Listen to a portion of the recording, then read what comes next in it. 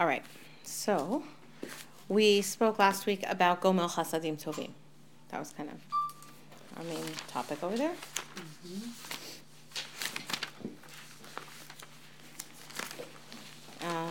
So I want to just wrap that up and hopefully move on to VeKoneh HaKol. All right, so Gomel Chasadim Tovim. And we talked about Gomel, Gemilus Chasadim. Gemila is the fullest development of a particular object or person. Right, so we saw that it applied also to like blossoms from the almonds, like blossoming into almond. Like it doesn't have to be a person, but Gemila is the fullest development of it.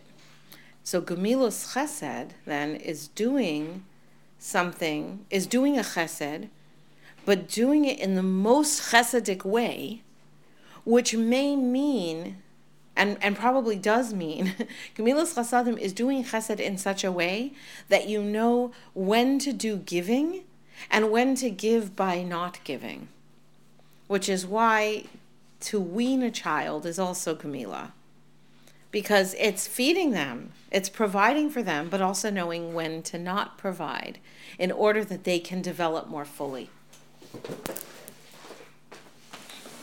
And we pointed out that kind of makes the phrase Gomel Chasadim Tovim, where Tovim, let me just review, Tov is goodness, not according to immediate gratification, but recognizing goodness as that which has eternal impact or eternal existence, that which is God's will, that it exists eternally. So that's the ultimate chesed. The ultimate chasadim tovim is when God does chesed for us, and it is truly chesed, and it is truly chesed that also holds back and does not feel so much like chesed sometimes, in order that we will have greater eternal life. So it is a more full kind of chesed. And that's kind of chesed, gvura, emes, all bundled into one, is Gomel Chasadim Tovim. All right. So I wanted to, this is just a really interesting piece. I'm not going to read the whole thing, but it's a section from, I didn't even know this existed. It's called Beis Levi. It is not the Beis HaLevi. This is not Brisker. This is a Perush of Rav Levi Yitzchak of Berditchev on Pirkei Avos, which I didn't know existed. And I came across this passage because on VeKoneh HaKol, there's something from Pirkei Avos. So I was looking for, and this is not his Perush on VeKoneh HaKol, but it's the Mishnah before it, and therefore I came across it. So, and it's a beautiful definition of chesed, of Hashem's chesed. He says, Hine bechol yom bas kol yotzes ve'omer shuvu vanim shovavim. He says there's a concept that every day a bas kol, a divine echo, which is I think Rabbi Apter's definition of it, which I think is awesome. Divine echo. That is like a very good translation, that's right? pretty good. Yeah, not that I know, because like, but I like the translation. Also, because like bas is like a daughter of, so an echo, right?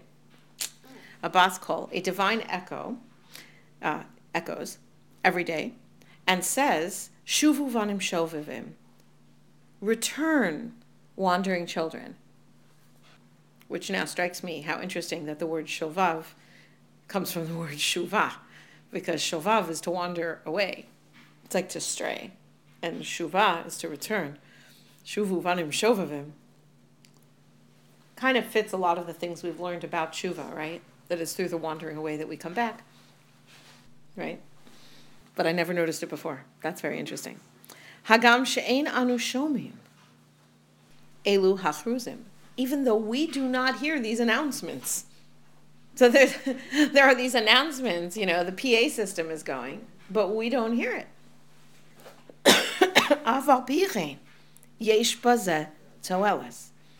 So what is the point? Why are these divine echoes paging us in the world if we don't hear them anyway? It says there, but nonetheless, there is a purpose to them. There is a value. She'adam me'orer atzmo, because it causes a person to be able to rouse himself. Kamo ha'av she'me'orer haben, like a father waking up the son. Hagam she'ein haben holech b'derech hatov, even though his son isn't going on the right path. So let's just, mikol makom rachmei ha'av al haben u'me'orer oso l'tov. So it's 6 o'clock in the morning, and your kids have to get up, and it's dark out, and they stayed up a little late doing homework, something good, or possibly not doing what they should be doing. And nonetheless, you go in, you flip on the light, you say, good morning, rise and shine, Moda'ani, right? So, does the kid hear you? Apparently not, right? There's no movement, but somewhere inside, right, it goes in the ears, it registers somewhere, but then it's up to the child. Right, it's up to the kid. If the kid can then choose to get up or not, or to wake up. Meaning, even when you're unconscious, things get in, and the question is, what's he going to do? But it will plant some sort of unconscious seed in their mind that it's time to wake up. And they really are more. I mean, why do parents do this? If you're not, I mean, there's like the stage where you actually go and get them up. But why do you do this even at the stage when they're past that, and they might still stay in bed for 20 minutes or 30 minutes? Because you know that the fact that you did it planted a sort of a seed inside of them somewhere that they then may wake up. Like they're more likely to wake up by themselves because you planted the seed that it's time to wake up. Now, is that a contradiction? They're waking up by themselves, but it's not really. The beginning of the waking up. It's the beginning of the waking up, but it's before they woke up, right? They still have to wake themselves up. You can't say you woke them up because they didn't move. And they don't move for another 20 minutes or something, 20 hours, whatever it is, right? But at the same time, they definitely are waking up. They're more likely to wake up because you did it. So they're doing it by themselves, and yet you're waking them up. And the father who has pity on his kid, so he takes the time, he troubles himself to call out and say, time to get up. Okay? Even though the kid is staying in bed. Similarly with the Jewish people.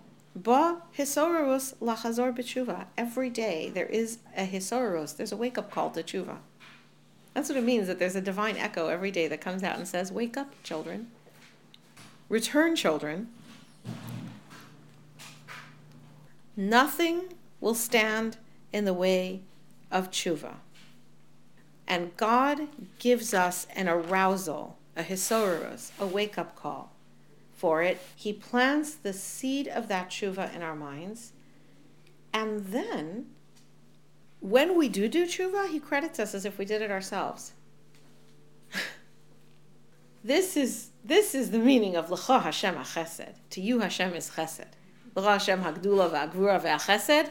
What is the Chesed that is God's great Chesed to us? He says it's like a tzedakah. That you repay a person according to his deeds as if they were his deeds. As if they were his own. Right? The kid comes and you say, oh, good job. Glad to see you got up on time and made it. Right? As if you didn't go in and turn on the light and say, time to get up. This is chesed. Nonetheless, it is true that even though Hashem is giving us the awakening to wake up, the person does have to take action, lehischazik, to grab hold of the hisorurus. It's completely up to us whether we will grab hold of that hisorurus and do something with it. And it's really very subliminal. We don't notice that we hear a baskol, but there's a baskol out there. It's penetrating somewhere underneath the slumber of our physical awareness. There's a baskol out there calling out every day and saying, return. Come back. So I just really wanted to add this under the Gomel Chasadim Tovim, because it very much is giving us the freedom to sin and the freedom to return. Right? I mean, that we have this like on this page, the whole. Well, the Gomel Chasadim Tovim. We see it in other places. Birkas HaGomel. HaGomel LaChayovim Tovos. God does good for those who owe.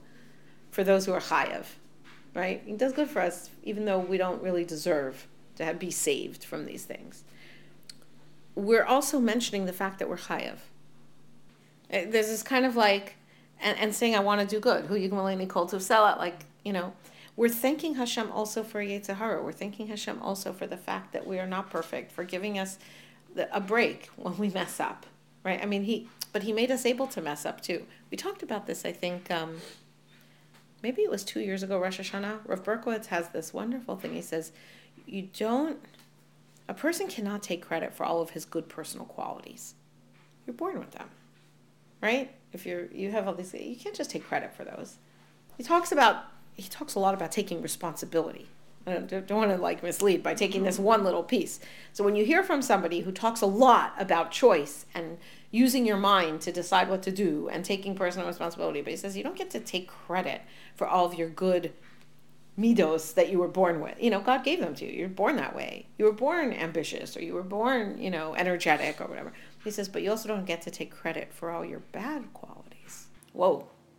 That was an interesting, right? And that frees you to stop trying to work on the things that aren't getting you anywhere for the last 20 years in your resolution list, and start looking at what you are able to take the credit and responsibility for. Very, very different concept, right? So we could be grateful, and we've talked about this many times in the past, how it seems to be worked into the world from the get-go, even before Adam was born. There seems to have been worked into the world this tshuva process, right? We have the idea that Torah was created before the world, before Ma'aseh Bereshis. Tshuva was created before Ma'aseh Bereshis. And I think that that's what it's talking about, right? We saw every single day of creation, we saw an aspect of it. We saw the first day God created the light, and then he put some of it away because it's not going to be suitable for Rishayim. Rishayim, there's no people. Why are you putting it away, right? It's built in, right? With the Rakia, you have the Machlokas, you have division. You have, on the fourth day, the sun and the moon gets smaller, and someday it'll come back around to be big again. What's it? This is well before the people came and messed up. It seems to be woven into the fabric of creation, Torah and Tshuva, right? Well, Tshuva being woven into the fabric of creation pretty much means then that messing up is woven into that bechira, that free will, is woven in. And we've talked about how b'makom shabali tshuva omtim ein tzadikim k'mur yichol lamod, that will get someone to a higher place, and even mankind, right? Rav David Cohen has that wonderful piece about the role of women. How we see, you come across it much more often, the idea that, it was the woman's fault because of the tree and Gan Eden and whatever. He said, yes, but we also have in the Zechus Nashim Tzidkanios Negalu Avosenu Mimitzrayim that we were redeemed. And in fact, we've seen a pattern that in every Galus, it's the women who catalyze the Geula. You have it on Purim, you have it on Hanukkah, right? When it was a shir from Rav David Orlovsky about whenever the Torah said, whenever you have a mitzvah that women are patur from, but they do it anyway. Afhein hayu be'oso hanes. Right? So the 4 cups on Pesach, which is, right? And the Hanukkah menorah. And, right? Afhein hayu be'oso hanes, he says, doesn't mean they got saved by the same miracle. It's more than that. They catalyzed the miracle. The miracle came through the women. Right? And it's in the merit of the women that we will be redeemed. And Rav David Cohen, his take on that is, that's the peak of humanity. The peak of, so man and woman are one unit. We're created as one unit, Adam, male and female, and then we're separated, so it's one unit. But that's an important part of the process. That's not a failure of the process. That is the process. The process is, you're going to sin, you're going to have tshuva, and when you get back to the beginning, you're in a higher place than you were before. The Messianic era is getting back to a state of Adam Harishon before the sin, and yet it isn't going to be exactly the same as Adam Harishon before the sin because it's after. It's with tshuva. Okay, we talked about this a lot also going into tzitzis, right? That whole process of trying to make sure I won't do it again, right? That was also that theme, that you're a stronger person, right? When it's about taking extra steps to make sure I won't make the same mistake again. Okay, so this gratitude in Gomel Chasadim Tovim.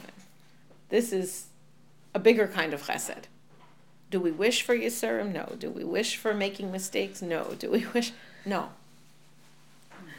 But it is a process, and it is the bigger chesed than just chesed alone. Is chesed tov. Okay. VeKoneh HaKol. Hashem owns everything. which is like nice. It's good. Actually, quite reassuring to know that he's got it all under control. But I do want to look into a little bit of that. So I have some notes from Rabbi Leff, and then I want to take off from there a little bit. Okay. So he says, in accordance with the Gra, that everything is a set of three here. So we had Kel Elyon, sort of colon, right? Leading into Gomel Chasadim Tovim, Chesed, VeKoneh HaKol, that must be Gevura, V'zocher Chasdei Avos will be Emes or Tiferes. Right? Avram, Yitzchak, Yaakov. We're saying, so VeKoneh HaKol would be the Gevura side. If we go according to this order, in which case VeKoneh HaKol is reminding us that Hashem has control over the universe, and yet he hasn't restricted himself, because we know that he overrides Teva, but that generally speaking, he follows his own rules. He created a system for the world, and generally speaking, he will work within the system he created, which is a kind of limitation, so to speak, but it's his own limitation, and he's not limited by it. But he plays by the rules of the game. The most constraining limitation of which is the existence of evil and of sin. That's a pretty hard rule to put into place. And yet, he's able to forgive and wipe that away. And I just want to remind you that, Rabbi Leff was careful with what he said here. We're not allowed to say that Hashem is mevater. You're not allowed to say such a thing. The idea that, God doesn't care, right? We've heard this. I heard it once from a very, very famous anti-religious politician in Israel. God cares what you put in your pots, Okay, this was like a common phrase. I've heard it from other people too. I think it was a generational thing, right? Okay, Hashem is not mevater. Every single thing matters. Every single thing, no matter how small. However, Hashem does forgive. Hashem's not mevater, but Hashem does forgive. And he has endless forgiveness available. Okay. There's a difference. There's a difference between vitur and mechila, or slicha. Because to be forgiven, you got to ask to be forgiven, right? Presumably. I'm not saying halachically, do you have to ask? Do you have to make action of tshuva, something, right? But Hashem will forgive really anything, more or less, with very few exceptions. God will forgive. So that's an important thing to realize, because that's a very different paradigm for relating to Hashem. Koneh HaKol, then, represents Hashem's restraint of his infinite nature, by allowing room for the antithesis of his will, so to speak. Okay, obviously it's his will because he created it this way. But that sort of definition of Tov as God's will, that it should be Kayam La'ad, that it should last forever, that was the Ramban's kind of definition. Evil is not God's will in the sense of his will that it should last forever. It's not forever. Evil will always have an end at some point. Okay, so God is, the Gevura of Koneh HaKol is that Hashem restrains his infinite nature by allowing room for the opposite of his will. I'm going to add the word temporarily, just because of what we've learned already. Hides within it the implication of the infinite power and the negation of the antithesis. And the fact that he allows it also means that within the fact that it exists is the fact that he will overpower it. He's Koneh HaKol. He really is master of it all. Okay, so now we're going to go to a Mishnah in Pirkei Avos. Here's a copy of it here. It says the Mishnah in Pirkei Avos. It's like a very puzzling thing, and I didn't honestly spend the time to research exactly what the story is here. This is the 6th parak of Pirkei Avos, which is not actually part of Pirkei Avos, and I don't exactly understand it. It seems to be just slightly later than Avos. It's not part of Maseches Avos, but it's part of Pirkei Avos. And it's even introduced with the Chachamim said in the Lashon of the Mishnah. Right? These aren't exactly Mishnayos, but they're Mishnayos. For what that's worth. I don't know exactly. Chamisha, but they're not much later. They seem to be more or less contemporary to Pirkei Avos, but somehow they're not Mishnayos themselves. I don't know. Okay, Chamisha kinyonim, 5 kinyonim. Okay, you see why we're bringing this Mishnah, or whatever, pseudo Mishnah. Okay, because we're talking about VeKoneh HaKol. I know, I was also taken aback by the idea that this is paragraph. It says it right there at the beginning of the paragraph. Go look, you see for yourself. It says, they said in the language of the Mishnah. They're talking Mishnah style. Like, I don't, what should I tell you? I know, I hate when people mention these things too. It's like, no, it all has to be. Can't explain it. All right, 5 kinyanim. There are 5 kinyanim. So what is a kinyan? And that's going to be our next question. So let's start with a working translation of the modern word. Kinyan is an acquisition. Now you will see why that is not possible, that is what is meant by at least the lashon of the Mishnah, right? If you are speaking Mishnah language, and we know that there are different dialects, right? There's a concept when you're learning that you need to know what is lashon Chumash, what is the lashon of Gemara, what is the lashon of Mishnah. They're not the same. Vocabulary is not always used the same way. So you do need to know if what you're reading is, I personally don't know these things. Baruch for sure does. Like there are things that are, no, like for sure. No, for sure, yeah. For sure.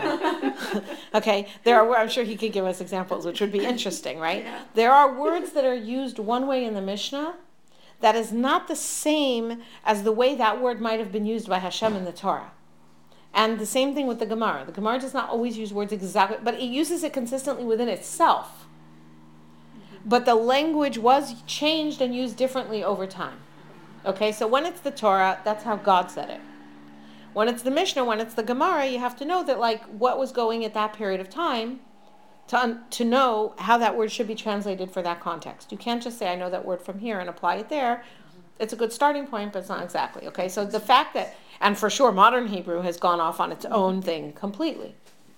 Okay, so a kinyan, here it means an acquisition, but it doesn't mean an acquisition, and you'll see right away why that is. There are 5 kinyanim.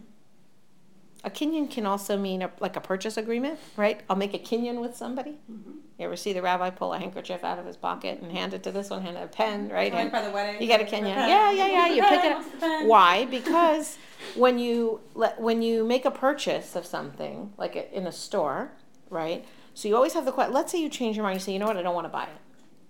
I changed my mind. At what point do you have to say, no, you already bought it, it's yours? So if the person's willing to do another trade back, what nowadays we call that a return, we think it's like a right.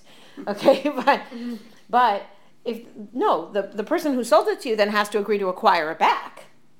Right? I mean, they have to buy it back from you, basically, is what you're asking them to do. So at what point is it that, no, you haven't purchased it yet, it still belongs to them. So a bolt of lightning comes down from the sky and fries the bag of oranges. Have you already acquired them or not? Who lost the oranges? Okay, you always have a question. When did it happen? I'm trying to give like a non-threatening example. Not too stressful. Fried oranges. It could be they're better that way. Yeah. Barbecued, grilled oranges. I think I missed the people like next to it. Okay, yes, it was miraculous. But who lost the oranges? Who lost the $1.79 worth of oranges? So so in a store, I don't even know when it would be. Is it when you hand over the money? Is it when you swipe the credit card? Where you've promised to pay by doing that? Is it only when you sign that you promise to pay? Is it when you picked up the oranges after the purchase, right? So a lot of times in halacha we'll say that it's when the object was picked up into your hand. That's why rabbis always carry like pens and hankies. What if you order it online? If you order it online, you also have the question. And you have this question, right? Because people will get things stolen from their front porch. And they're like, I never got it. And they'll say, but it was delivered. And we have the mark from UPS saying that they left it on your property. But I didn't pick it up. But I never saw it there and I never picked it up, right? So when did it get acquired? It's a question. Mm-hmm. It's a question. I don't know the answer in halacha, but like that's like a real question. And these things matter when something goes wrong between the time when the shopkeeper or whoever's selling, when the seller thinks he has sold it and the purchaser thinks he has received it. Okay, so these are like examples, this is like classic examples of when things really matter, and that's why rabbis have to have hankies and pens and things, because you have to, sometimes if the thing that you're making the arrangement about is not tangible, or if it's not tangible, I'm not sure it's a kinyan anyway, if it's tangible but not practical to pick up. I'm selling you a house. Okay? So when you pick up the house, and we certainly don't say that it only, when you move in. It's usually when you hand over the key. Maybe when you, well, that's like a momentous moment, but usually you don't hand over the key till escrow closed. So it could be that they own it, you just owe them a key, right? I mean, that's kind of feels like when you got the house. It could be it's when you get the key, but it could be it's not. They've already changed all the documents over and it's registered, and I don't know, right? So that's why you'll have something that is manageable, and you'll say, by picking this up, okay, you are acquiring whatever it is we're talking about. So that you have like a moment where this is the moment of acquisition, and it makes things much, much clearer. Okay. I think that what we're going to learn is going to help explain why it is that when you pick something up into your hand, that's what we call kinyan. Okay. I think it's also interesting that the word kinyan, the root of it is kain, a nest. Ki yakare kansi por lefanecha. If you see a nest. A nest? What does a nest have to do with acquiring something? But a nest is the personal space of the bird. Right? The nest is pretty much the space that the bird feels is their own. I don't mean personal space like comfort zone. I mean like it's me. If you infringe into a nest, the bird feels that you have infringed on it, personally, on its body, right? Mm-hmm. Its eggs are an extension of itself, and it will sit there with them, and if it goes away and comes back and somebody has touched it, that's a crisis, right? The bird doesn't just look and say, oh, okay, fine, the eggs are still there, right? There's like a disaster because somebody touched the nest, okay? I think all these ideas actually are one idea. Chamisha kinyonim. 5 kinyonim, kona hakadosh baruch hu be'olamo. God has kana, which clearly the modern word purchased is not the word to go here, because God is koneh HaKol.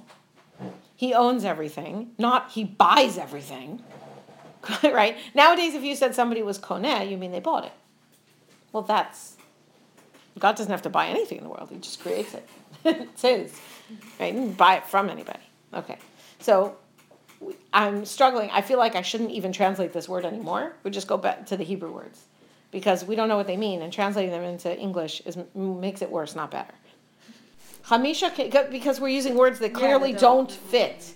And by the way, if you know that they don't fit, if it becomes obvious that they don't fit, I'll tell you the first one. The first one is Torah. Okay, we're not talking about a purchase. Clearly. Okay. Especially when you say Yisrael v'Oraisa v'Kucha Brichu Chadhu, like, we're not talking about purchasing. Hang on, that's one I better note here. Okay.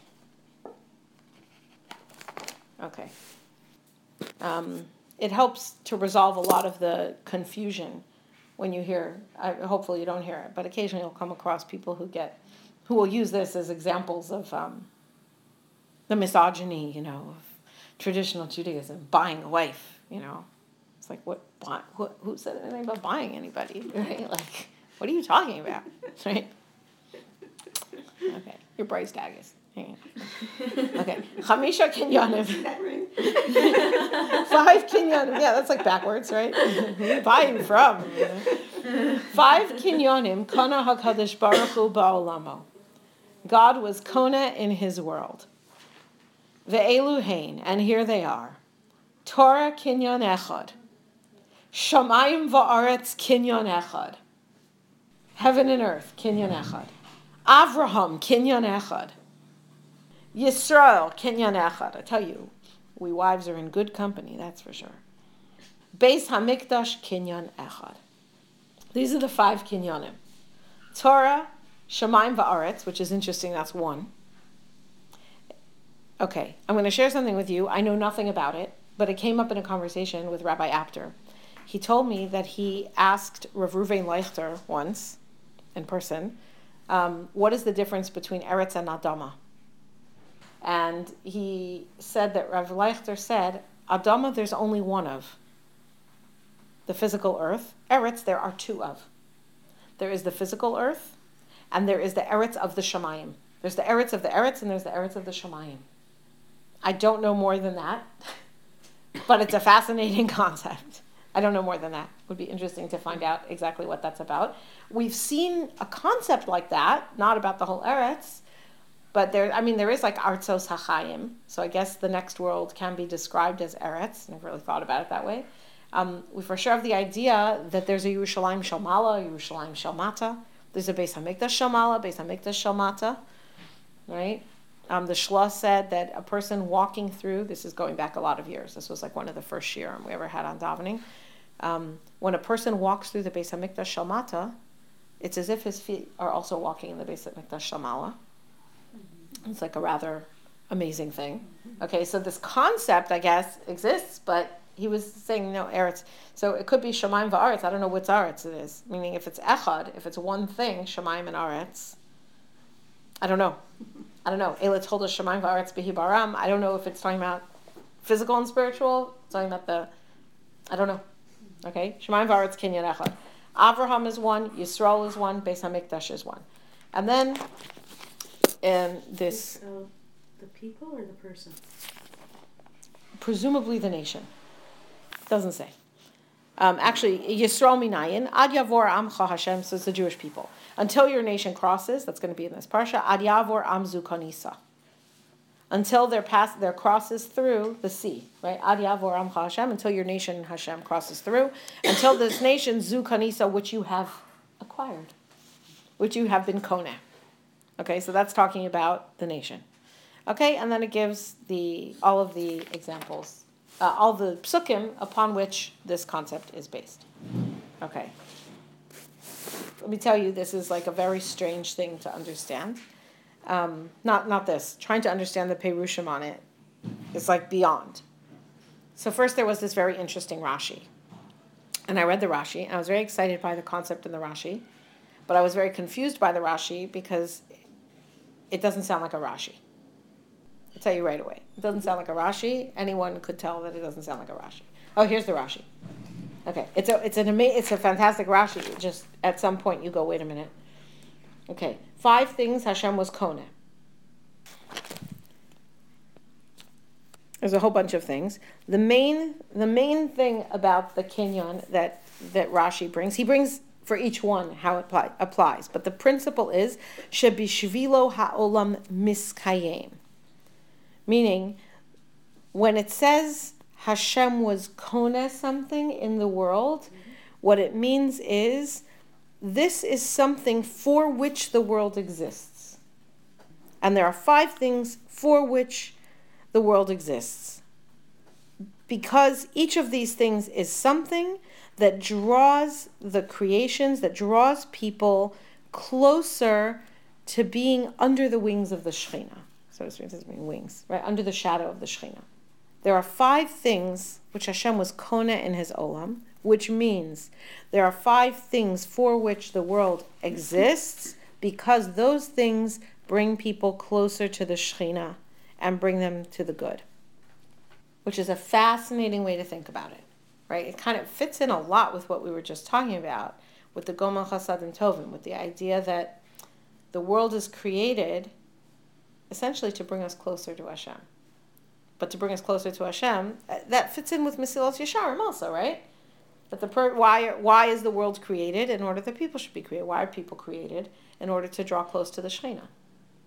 Okay, but in order to have a drawing close, you have to have the ability to be far. That's the Gevurah side of drawing close, is that you have to be able to have drifted away to draw close. Okay, so that's an amazing thought, that this is the 5 things that are called kinyan, the VeKoneh HaKol, right? There are 5 things that Hashem was koneh. And through this, it draws everything close to him. Okay. But, here's the but. Not a but on the concept. And then he shows how each of the quotes that's brought is showing how that thing is by showing that the thing is a kinyan, is showing that that thing is necessary, that the world would exist for its sake. For the sake of Torah. That, we've heard that idea about a few of them, right? Bereshis bar Elokim, b'shvil reishis. For the sake of Torah, which is reishis. For the sake of Yisrael, which is reishis. But the world was created even just for that. So this kind of helps fill in some of that information about that concept, right? The idea that the world is created for these things, for drawing people close to Hashem. But then the Rashi says, V'kama gimgum yesh bedavar. Gimgum is like stammering. He says this is kind of stammering over here because it seems like this brisa is not written properly because it contradicts a Gemara in Pesachim. All right. It doesn't contradict it, but the Gemara in Pesachim only says 3 things and over here 5. Now, first of all, why is that a gimgum? Why is that? You should just have a question. Why over here 5? Why over there 3? Also, it's just a strange way to talk.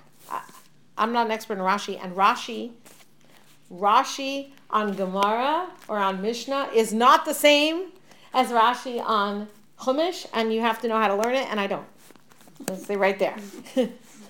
Okay? I'm not an expert, but when I read this, I had a daughter at the table, and I said, that's weird. Okay, I said, that's weird, and that's all, and then I went on, and it was this very interesting insight about the Kinyan. So I decided I want to look up more about this. So there's the parish of the Bar Tanura, which is a standard parish. Parish of the Bar Tanura is identical, and I did a little more research and found that the parish of the Bar Tanura, at least on this mission, there's Bar Tanura on Avos, but the parish of the Bar Tanura to this Mishnah on Avos that we're learning is not the parish of the Bar Tanura. It's probably the parish of the Rashi. The problem is that it's not clear that the parish of the Rashi is the parish of the Rashi. I really hate to do this, I'm sorry. But I feel like I have to at least tell you this because... No, I have to tell you this because there's only so far we can go. No, well, I mean, the Bar Tanura somehow got into the Bar Tanura, probably. I'm assuming it was some kind of printer's error. But that could have happened. I mean, that's easy enough if you're doing Parish of Rishonim on Ovos or something like that. But, and this explanation does not appear in the very earliest versions of Bar Tanura, so it's clearly not. But the Chidah, this is the Eitz Avos. The Chidah, here's the Chidah. The Chidah has quite a long, in Ma'areches Gedolim of the Shem Gedolim, which is, I never even really knew, I think I might have come across this once before. He has like a whole sefer describing all the different, like, great commentators on Torah. It's like an index. It's amazing. It's actually really fascinating. But then he has Rashi. And in the discussion of Rashi, and I didn't mark the place, he goes back and forth. It's apparently quite a discussion about the Perush of Rashi on the last parak of Avos. Whether that is in fact the Perush of Rashi. So I felt better, but I was a little bit skeptical about that Rashi. It was like a little bit jumped out at me, like it's a funny way to talk. It's a funny way to talk. Gimgum? Like, how do you describe, you know? Okay, anyway, so... and he goes through in detail, because, for example, it's known that Rashi passed away before finishing his Perush on Gemara. So there's a place at which, in the Rashi, it says, from here on in, I'm continuing, you know, like one of his grandsons continued. Like, that's not scandalous. You just have to know, like, that's what it is. Okay, and they learned with him directly, and that's an amazing thing. I'm just looking to see if I can quickly put my place on it. On Nadarim, he goes through, like, all different places where there's any question about the Perush of Rashi. That's Nadarim. Maseches Nadarim still. I would think it would be early because he also defends the Perush Rashi in many places. Okay, I don't think I can find it quickly enough. Anyway, I feel bad about that. I'm sorry. Anyway, but I felt I needed to say that because once I'm quoting it, and once I knew that there could be a question about its source, so anyway, there you go. That's what it is. Or isn't, or something. I don't know. All right. Okay. Rav David Cohen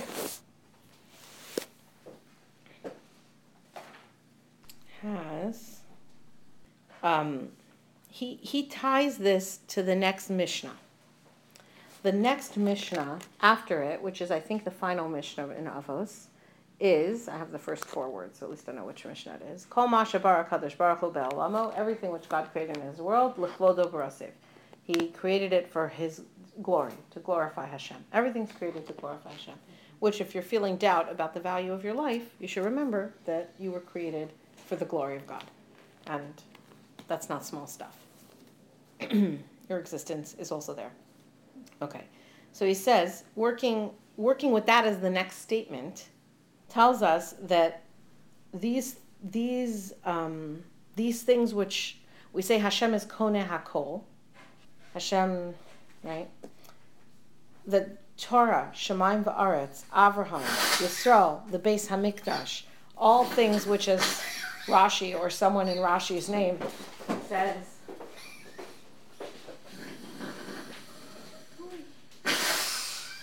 good job.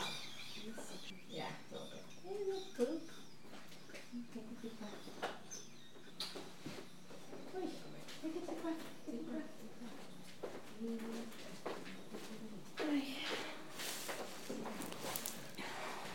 That's better.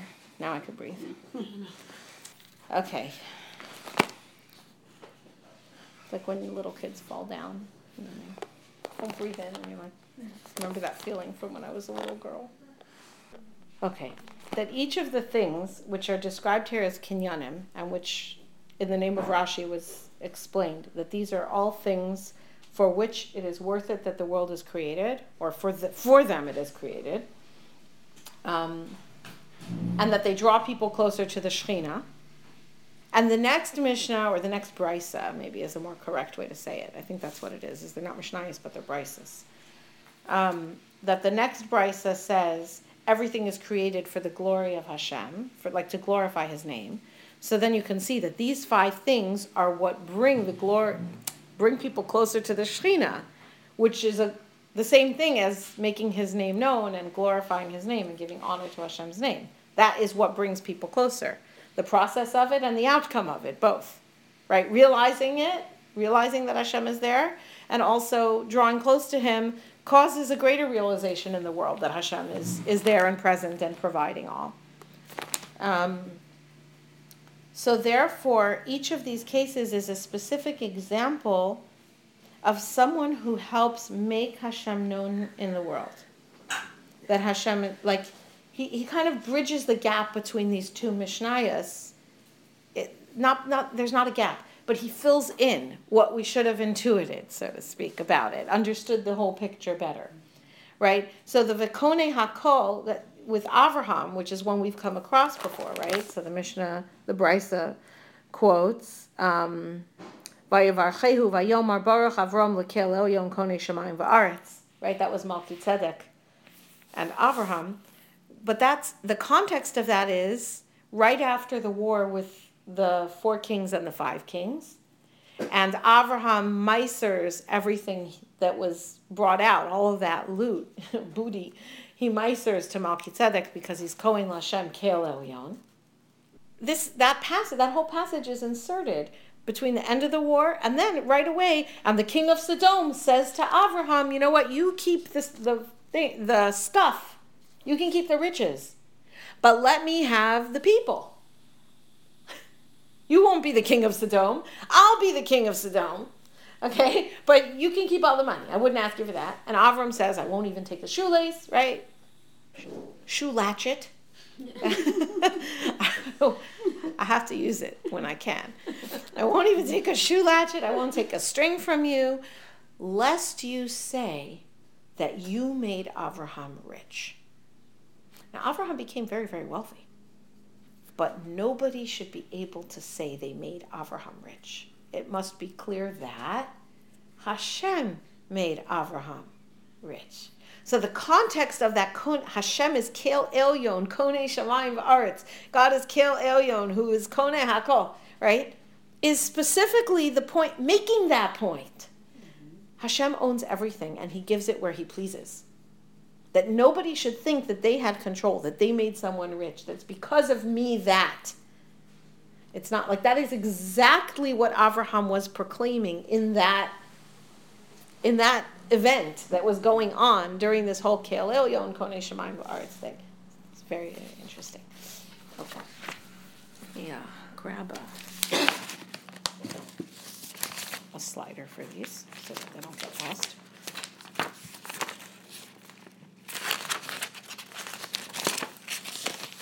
These are like the best invention. And there's a mistake in how they are computerized in the stock database. So I just buy them when I see them. You can't order them because the number doesn't show up. And I don't know how they ever manage to restock them, because if you ask them, do they have it, and they scan it, they don't know. It doesn't show up. There's nothing wrong with it. Okay, you can't buy it at any other store because it is a Staples brand product. Okay. All right. So now back to Rabbi Lapp.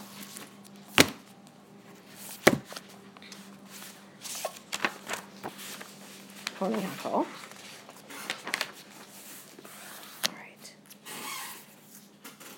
So the first thing we said from Rabbi Lapp's book was, VeKoneh HaKol is a reflection of God's gevura, limiting and restraining his power within the fixed system of creation, the most constraining limitation of which is the existence of evil and sin, right? He made the rules.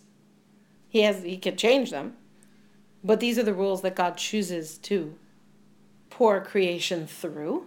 This is the mold into which he's pouring the creation, but also God's ability to forgive and wipe that away. That was number one. The Mishnah in Pirkei Avos, he calls it a Mishnah, okay. I'll go with Rabbi Lev any day, right? That God made 5 kinyonim in the world. So what is the concept of a kinyon? Okay, so I wanted us to first see it inside and then, okay. Concept of a kinyon, an act of acquisition which determines ownership. What do we do with that here?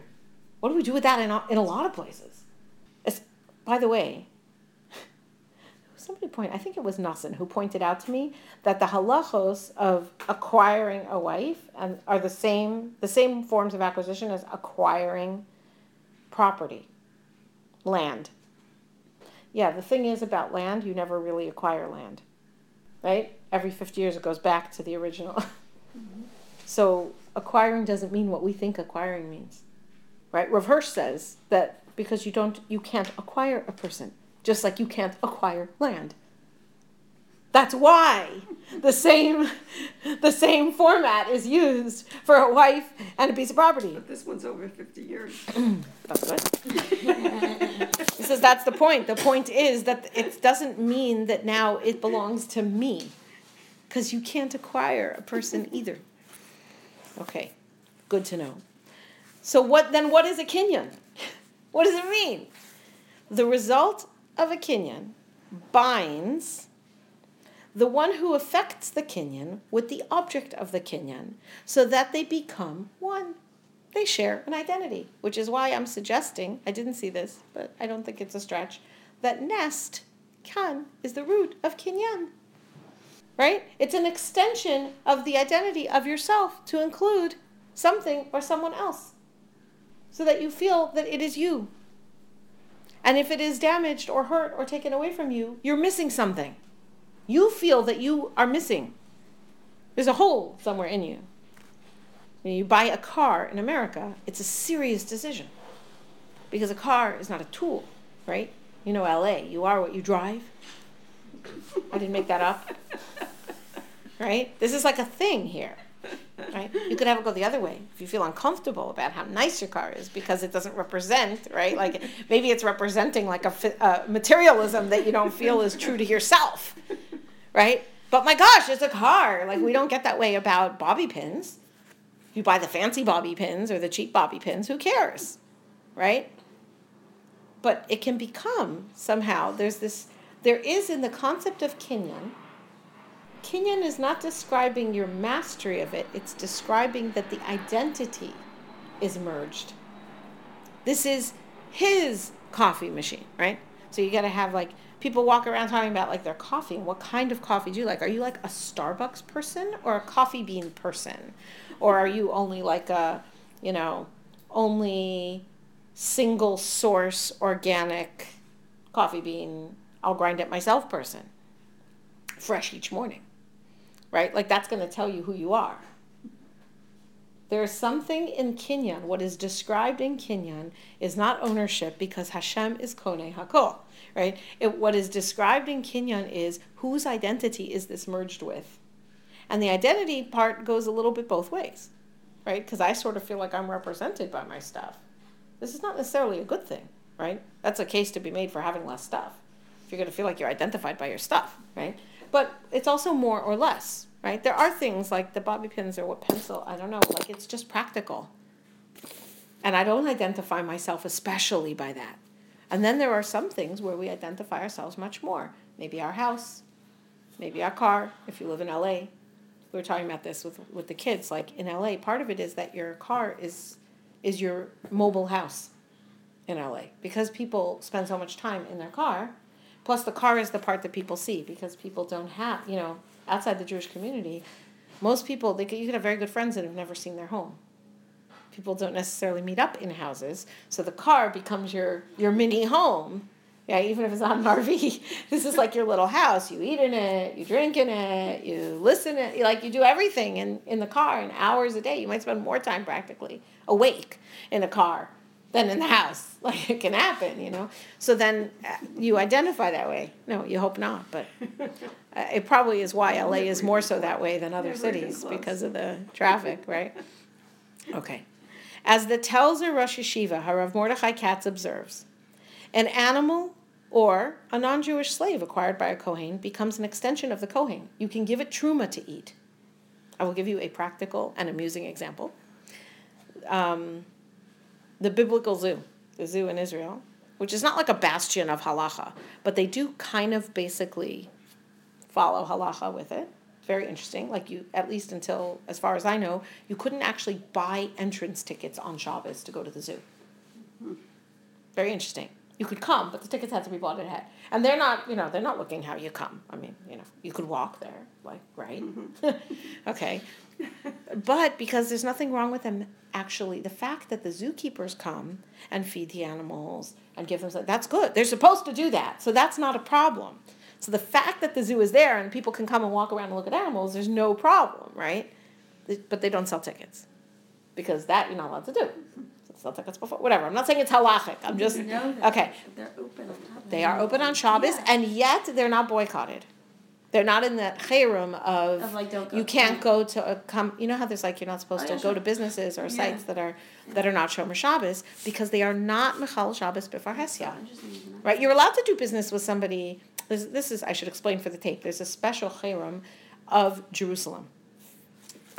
It seems to maybe apply outside Jerusalem also, but it's a specific Israeli thing that was made early on when you started having the issues of like the reform and people coming in who were not Orthodox and opening businesses on Shabbos, which had never existed before. So it's not that you cannot do business with someone who's Mechal Shabbos, you can. It's not giving business to a company which is publicly Mechal Shabbos. So the fact that the business is owned by someone who himself is Mechal Shabbos, but he keeps the store closed on Shabbos, that's fine. So businesses that are open on Shabbos, that's a problem. The zoo is not ever, nobody seems to include that, and that's why. Because they don't sell tickets on Shabbos. The fact that they're there and whatever is not a problem. You got to take care of the animals. You can't just abandon them. You got to feed them. If you have a barn in your backyard, you also have to feed the animals, right? That's okay. So that was absolutely a side note about the Kinyan extension of the Kohen. There is a Kohen who is, I don't know how they do it, partial owner, whatever it is that they have for the zoo. And it's probably tenuva, meaning the big misers that get taken, the truma, not the miser, the truma off the miser that gets taken from the big agricultural conglomerates gets sent to the Jerusalem Biblical Zoo for the animals which are owned by a Kohen. Again, I'm not saying that this is actually like, I don't know how legitimate their solution is. It could be it's good. It could be it's good. It could be they did it right. As long as you're bothering to do it right. I don't know. I know, like, I went to the bank, we got a mortgage, and we had to check, like, yes, do you have a het erska? The guy points to the wall. There's a framed picture, of the manager of the bank, like, temporary yarmulke, like, propped on top of his head, shaking hands with, like, I don't know, Rav Ovadia Yosef or somebody, like, putting into place the het erska for the mortgage bank. Like, sometimes they really do just get it right, because, like, why would you bother doing it wrong, Anyway, the Jerusalem Zoo, this is like the case where it's like, you remember, not only a Kohen can eat truma, the animal of a Kohen can eat truma as a misers. Isn't that cool? It's really neat, right? So instead of like just having to rot, it gets used. It's legitimate. Okay. Yeah, and I don't know, is this a meyuchas to Kohen? This, I can't answer these questions. But it's interesting. Okay. So how can it be that you can give an animal something to eat that's too holy to give to a Yisrael, right? Or to their non-Jewish Evan? How can that be? The answer is the kinyan. The fact that this is something that the Kohen is koneh, what it means is their identities have merged. So you're benefiting the Kohen by feeding his animal. It's for sure a benefit to him, right? Now, the fact that he can have whatever food the Kohen could eat himself, he can also share it with his animal. And what's he supposed to do? Not share the food? Like, how is he supposed to feed his animals, right? That is very interesting. So the kinyan reflects the ownership of the object, but it also reflects the bond between the owner and the object. Kinyan doesn't just mean acquiring, although colloquially that's how we use it. Kinyan refers to a bond, a relationship. All right. Hashem exhibits his ownership of the world, and he has bound himself to it in 5 manifestations. I just want to say that again. Okay, so he's taking the Mishnah Navos.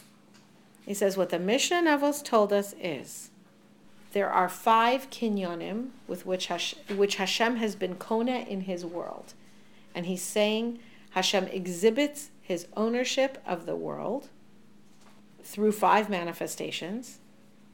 And that also means, because it's a kinyan, Hashem bound himself. He relates himself, his identity, to the world with 5 manifestations. It's both, because kinyan means both, right? Kinyan means the ownership of the object, and kinyan means the bond between the owner and the object. So now he's taking that and applying that back into Shmona Esrei. Hashem is koneh HaKol. That means Hashem demonstrates his ownership of the world through 5 means, he says manifestations, and Hashem binds himself to the world through 5 things. The bond between the owner and the object. So what are the 5 manifestations that exhibit Hashem's mastery or ownership of the world? And in doing so are the bond. They themselves are the bond between Hashem and the world. Amazing, right? And really, it is basically that Rashi and sort of the way Rav David Cohen helped us bridge across from the one Mishnah to the next. This is really saying the same thing, but much, much more clearly. The Avos. The first one is the Avos.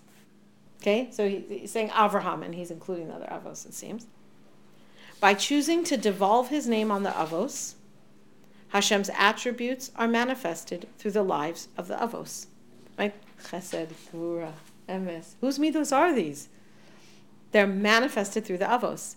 The Avos are the Merkava. They are the vehicle for bringing Hashem Shechina to the world, to declaring it. This seems to be exactly the same statement. This idea of kinyan as exhibiting his ownership and also being the bond itself. Through the process of saying that this Hashem is the owner is also being the bond of it. They are the source of recognizing God's presence in creation and recognizing God's attributes in the way he runs the world. The next one, Yisrael. Doesn't do them in order. Okay. Yisrael, the ongoing development of the Jewish people, right? The process through history of Israel, not the country, the people, manifests God's divine providence in the world.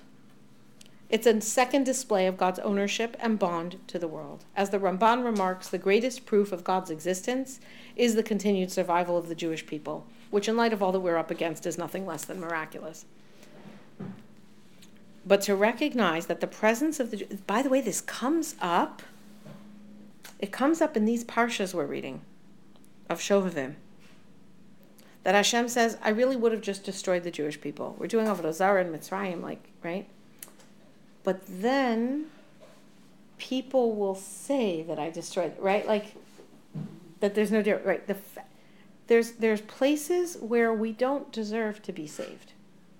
A lot of places.